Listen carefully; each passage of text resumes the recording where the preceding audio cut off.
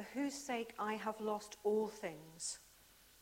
I consider them garbage, that I may gain Christ and be found in him, not having a righteousness of my own that comes from the law, but that which is through faith in Christ, the righteousness that comes from God on the basis of faith. I want to know Christ, yes, to know the power of his resurrection and participation in his sufferings, becoming like him in his death, and so somehow attaining to the resurrection from the dead. Not that I have already obtained all this, or have already arrived at my goal, but I press on to take hold of that for which Christ Jesus took hold of me. Brothers and sisters, I do not consider myself yet to have taken hold of it. But one thing I do, forgetting what is behind and straining towards what is ahead, I press on towards the goal to win the prize for which God has called me heavenwards in Christ Jesus. All of us then who are mature should take such a view of things. And if on some point you think differently, that too God will make clear to you. Only let us live up to what we have already attained. Join together in following my example, brothers and sisters, and just as you have us as a model, keep your eyes on those who live as we do. For as I have often told you before, and now tell you again, even with tears, many live as enemies of the cross of Christ. Their destiny is destruction. Their God is their stomach, and their glory is in their shame. Their mind is set on earthly things, but our citizenship is in heaven, and we eagerly await a Saviour from there, the Lord Jesus Christ, who by the power that enables him to bring everything under his control will transform our lowly bodies so that they will be like his glorious body.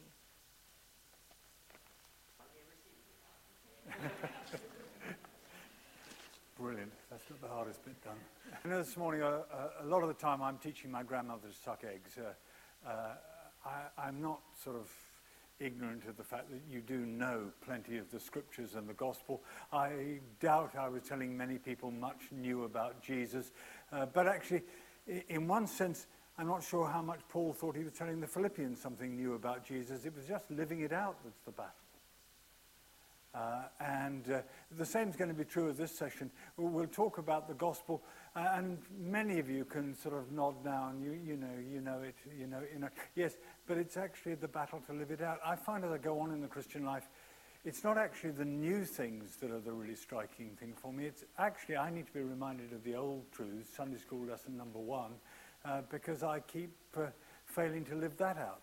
And Paul's very conscious of this as he writes to the Philippians. You see how chapter 3 began. He says, "My brothers and sisters, rejoice in the Lord. It's no trouble for me to write the same things to you again. I'm quite happy to keep writing the gospel. I love to tell people about Jesus. And it's a safeguard for you."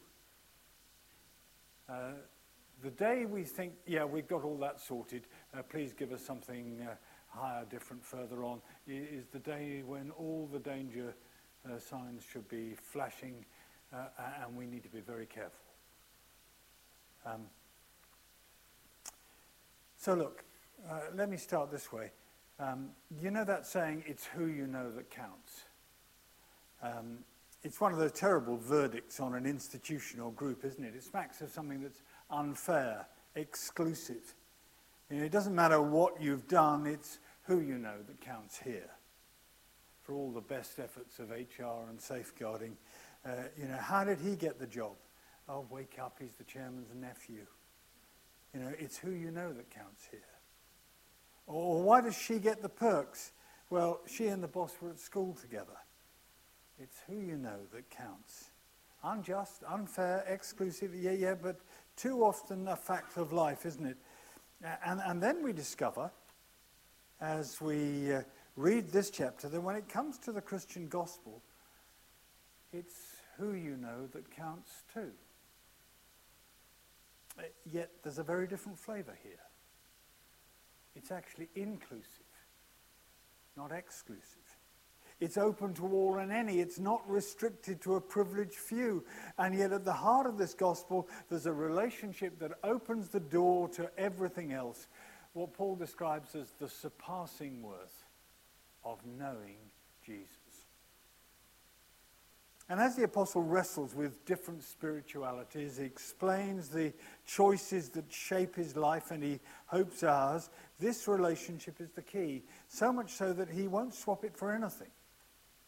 And when he begins the chapter by saying, rejoice in the Lord, it's not the song leader announcing the next hymn we're going to sing. It's an encouragement to see what he sees in Jesus, to have my confidence, my hope, my heart set on him and not pulled anywhere else. Rejoice in the Lord. It's a call for the Philippians and for us, because we're kind of reading the letter over their shoulders, so to speak, to recognize the relationship at the heart of this chapter, the surpassing worth of knowing Jesus. And even in this whistle-stop tour, you can't miss that there's a darker mood in this chapter. A danger not just from pressure and persecution from outside. There are seductive voices whispering on the inside too. And they can sound plausible. They can look impressive. They can dry up my joy in the Lord all at the same time. And that's why he warns so strongly in verse 2. Watch out for the dogs. Now, it's nothing to do with your Labrador. You're okay. There are some kind of dogs that you'd say watch out for. But no, what's here is it's not the language of the gutter press either. It's dogs was a term that Jews used for Gentiles, for the not the people of God people. Now it's being turned on them for evildoers. Not headline monsters, but evil is what turns me away from God. And you can do that religiously. You don't even have to be an atheist, and they weren't. Mutilators of the flesh. He's referring to circumcision.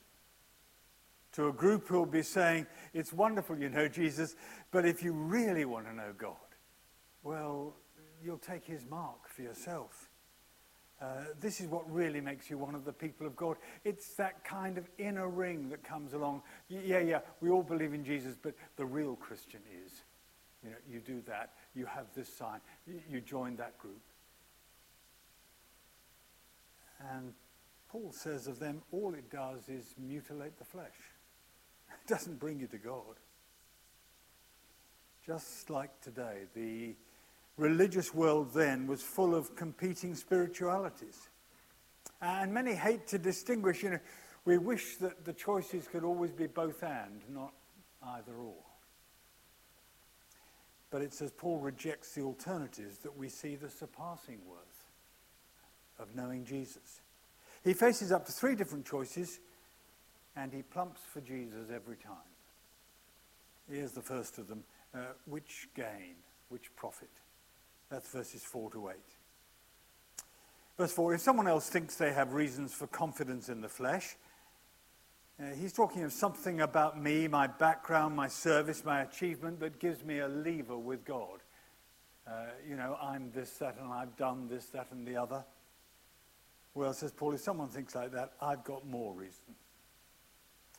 And verses 5 to 6 is like a game of, how can I put it, spiritual top trumps. Do you know that game? My grandchildren play it quite often. They've got a version with fish. Each card has a different fish, and you get different scores for different categories. The size, strength, speed, cunning. And if you lead in this round, you can choose the category. And if you get a higher score, you win the card, no matter what scores your opponent has in any of the other categories. It's really quite simple. Spiritual top trumps is pretty much the same. And when it comes to real religion, the apostle outscores them in every category. You see how it goes? The ritual mark, I was circumcised on the 8th day, I win. Religious background of the people of Israel, of the tribe of Benjamin, a Hebrew of Hebrews, you can't beat that.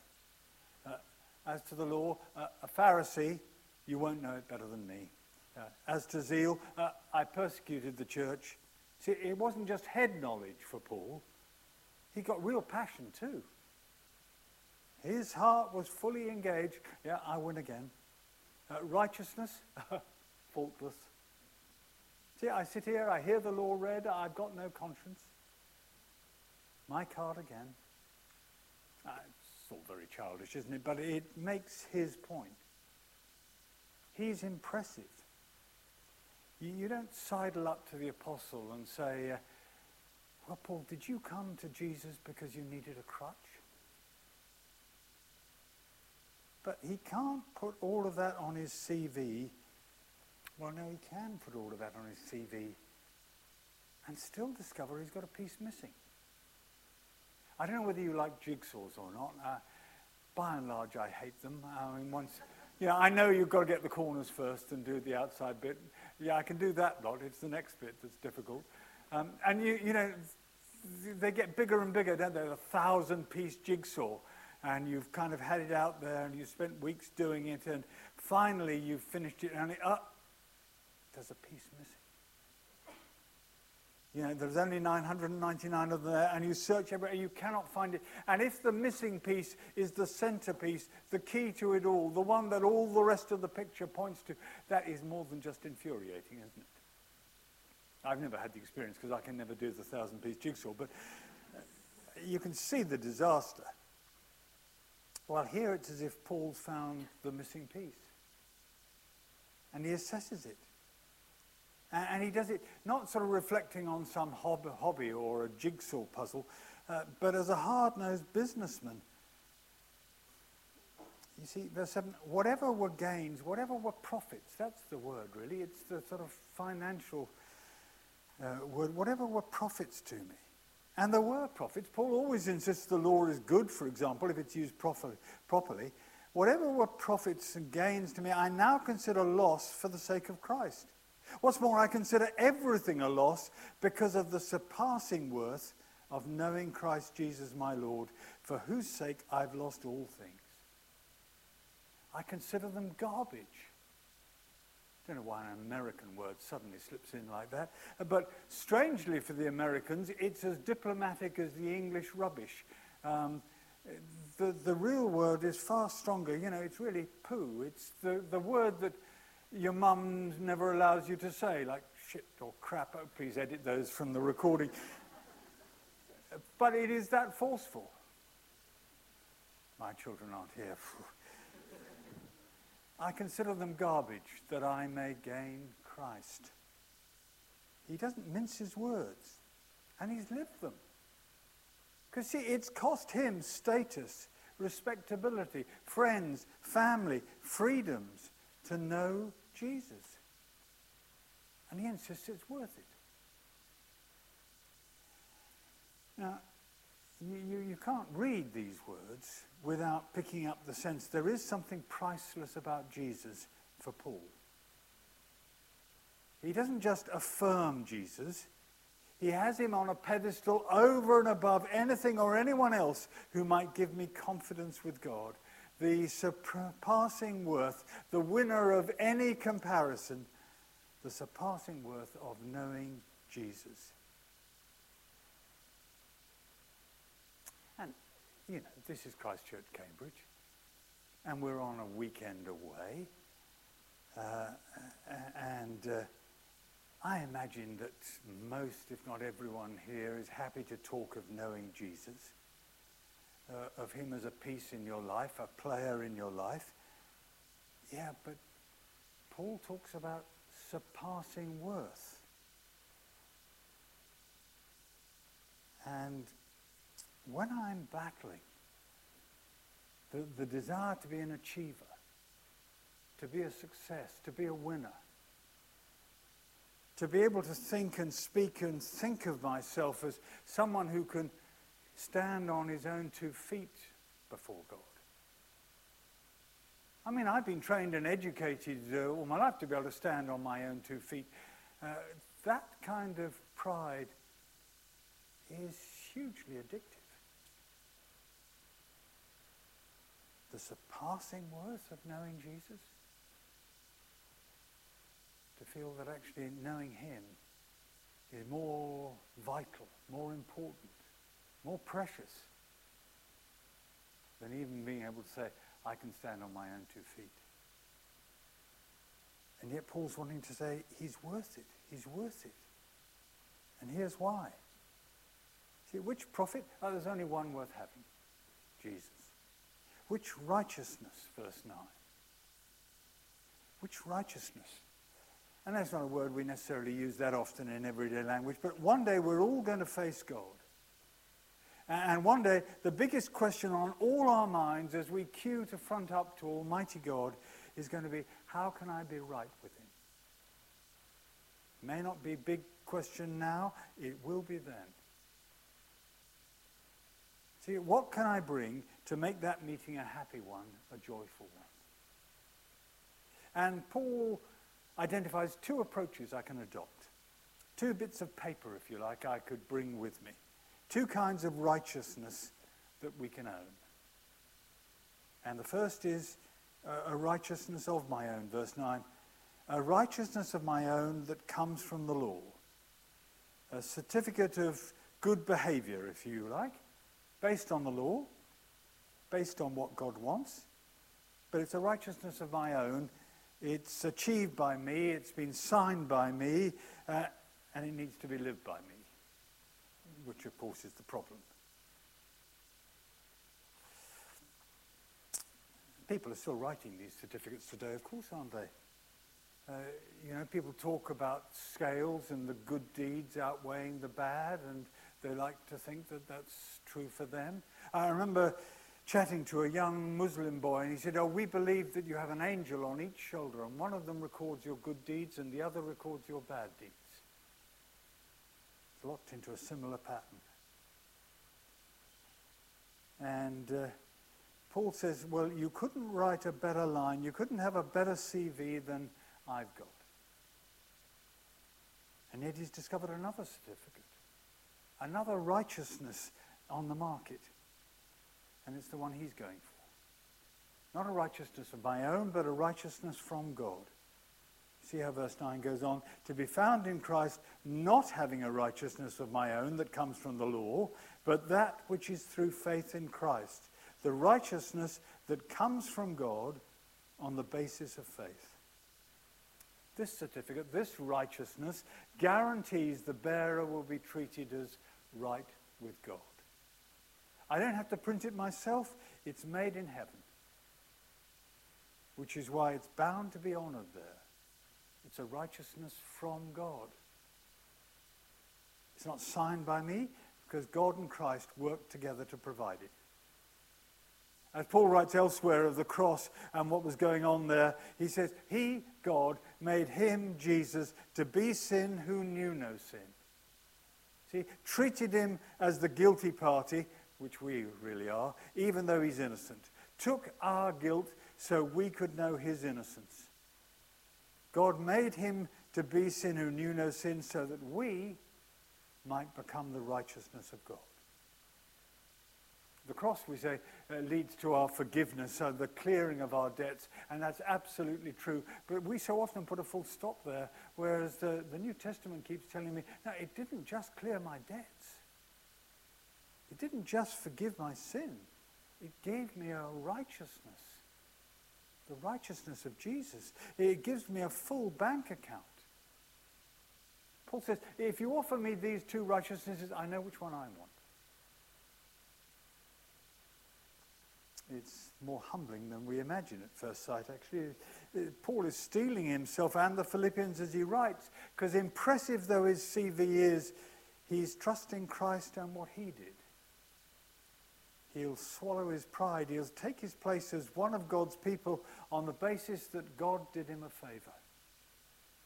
Christ bailed him out. It's the only reason why any of us are here as Christians. God did me a favor. We hate to think we're dependent on favors, don't we? Most of our lives we're trying not to be. God did me a favor. He's not trusting himself. He's approaching that eternity-defining moment confident in the surpassing worth of Jesus. James, we'll call him James for obvious reasons, was a minister near where I once worked. And one day, seemingly right out of the blue, he abandoned his wife, ran away with a member of the choir. It happens. But what made it worse was that James was a Bible-believing, Bible-teaching man, strong on moral righteousness, sexual morality, quite a reputation for it. In the public's eyes, he had a righteousness of his own. As to the law, a stickler. As to zeal, a persecutor of the corrupt and the immoral. As to righteousness under the law, blameless, a pillar of morality. But not any longer. The only righteousness James can possibly have today is that righteousness in verse 9 that comes from God. That's God-given and God-earned. Should James humble himself and repent and put his confidence in Jesus? Should he do what he needs to do with lots of things and people? James will have to face up to all of them.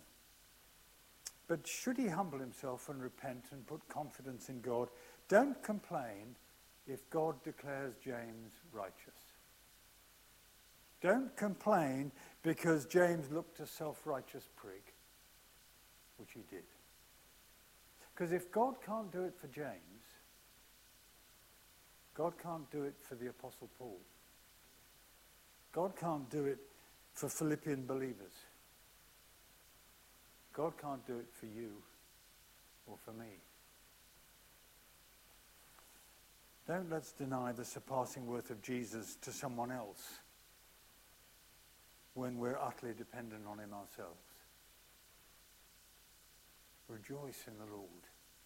In the Lord. Which gain, which profit are you looking for? There's only one worth having, says Paul. Which righteousness do you want? There's only one worth trusting in.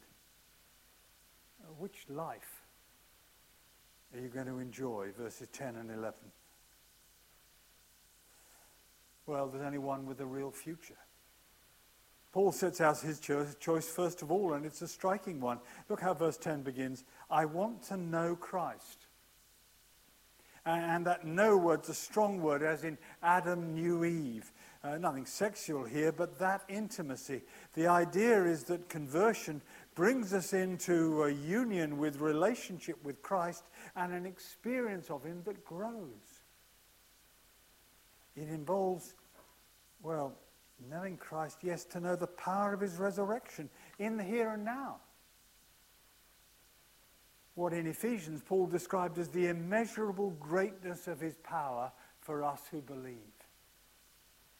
The more I grapple with the New Testament, the more clearly I see that I hadn't realized how dead I was without Christ, or how alive I am with Christ. Look where this power takes me, what life it brings. The power of his resurrection.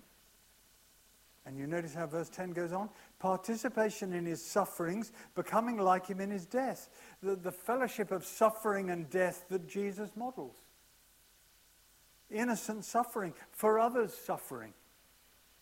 What we were talking about earlier this morning. And Paul wants to be part of that. Now, my problem as I first looked at this, I thought, I don't need much power for that. It's weakness, not power.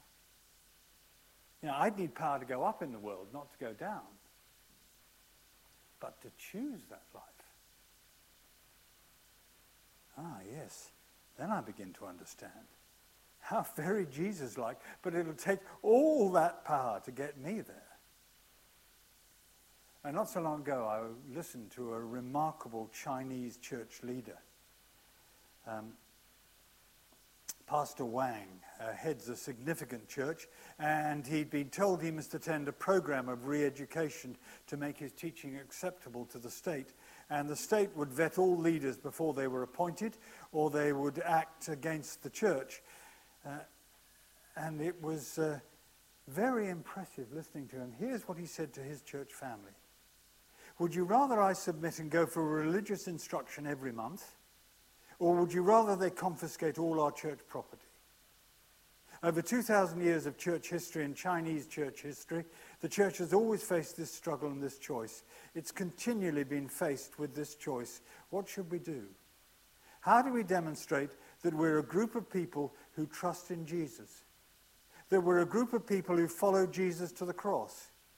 How do we demonstrate that we're a group of Christians whose souls are free? That we're no longer a group of people who are slaves through fear of death? It's through bodily submission, through bodily suffering, that we demonstrate the freedom of our souls. Amen. Well, that's a world away from, I imagine, most of us at the moment. But there are early signs of threats that come over our horizons too. And we face similar kinds of challenges at different levels, don't we? Sue's in her 30s now. She was converted as a student. She would love to be married and have a Christian partner. She's an attractive girl. And friends have urged her, don't limit yourself. Go on, play the field. Take your pick. Actually, she probably could. But she won't. Because she knows Jesus. See, why do people choose to give up the pleasures of life? What makes it worthwhile? It's easier to carry on if I can find the notes, yes. It's because they've set their hearts on another. You see, he goes on about, in verse 10, about participating in his sufferings, becoming like him in his death. You see where verse 11 goes, and so somehow attaining to the resurrection from the dead.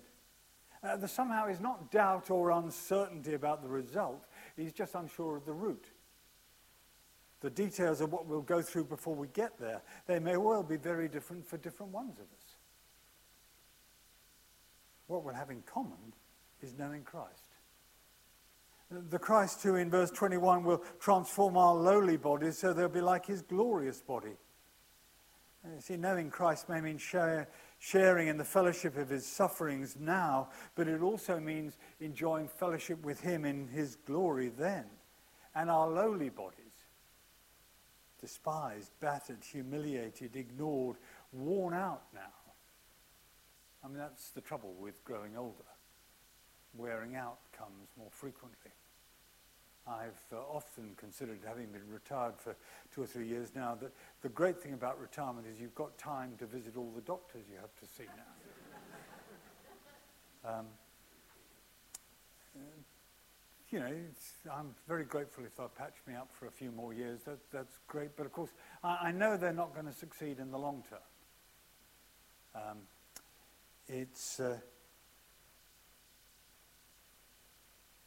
You know, it's just this wonderful truth that there's a glorious body ahead.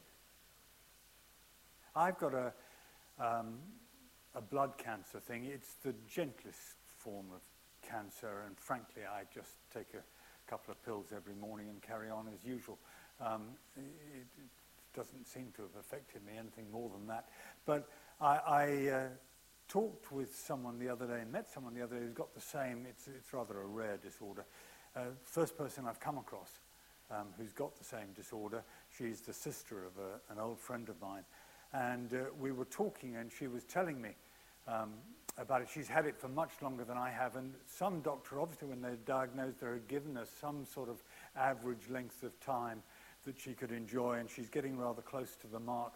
And you could see it dominated, or hear it dominated all the conversation. Well, they may be going to discover something in this area, but it'll be too late for us, she'd sort of say to me, and this, that, and the other. And then she said at the end, she said, of course, your job, I imagine that your job helps you face something like this.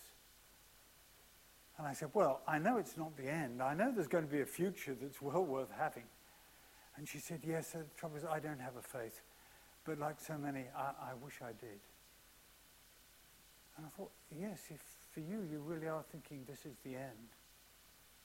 No wonder you wish you could say something else. I can. I can. And this body, worn out, disordered, will be made like his glorious body. There's the hope. There's the future. I want to follow that path, says Paul. I've not arrived, but I'm on the journey. That's what he's saying in verses 12 to 14. And the rest of the chapter is an encouragement to walk with him, because it's not a solo journey. You see how verse 17 goes on? Join together in following my example, brothers and sisters. Just as you have us as a model, keep your eyes on those who live as we do. Join together. We won't walk this path on our own. At least we won't walk it very well on our own.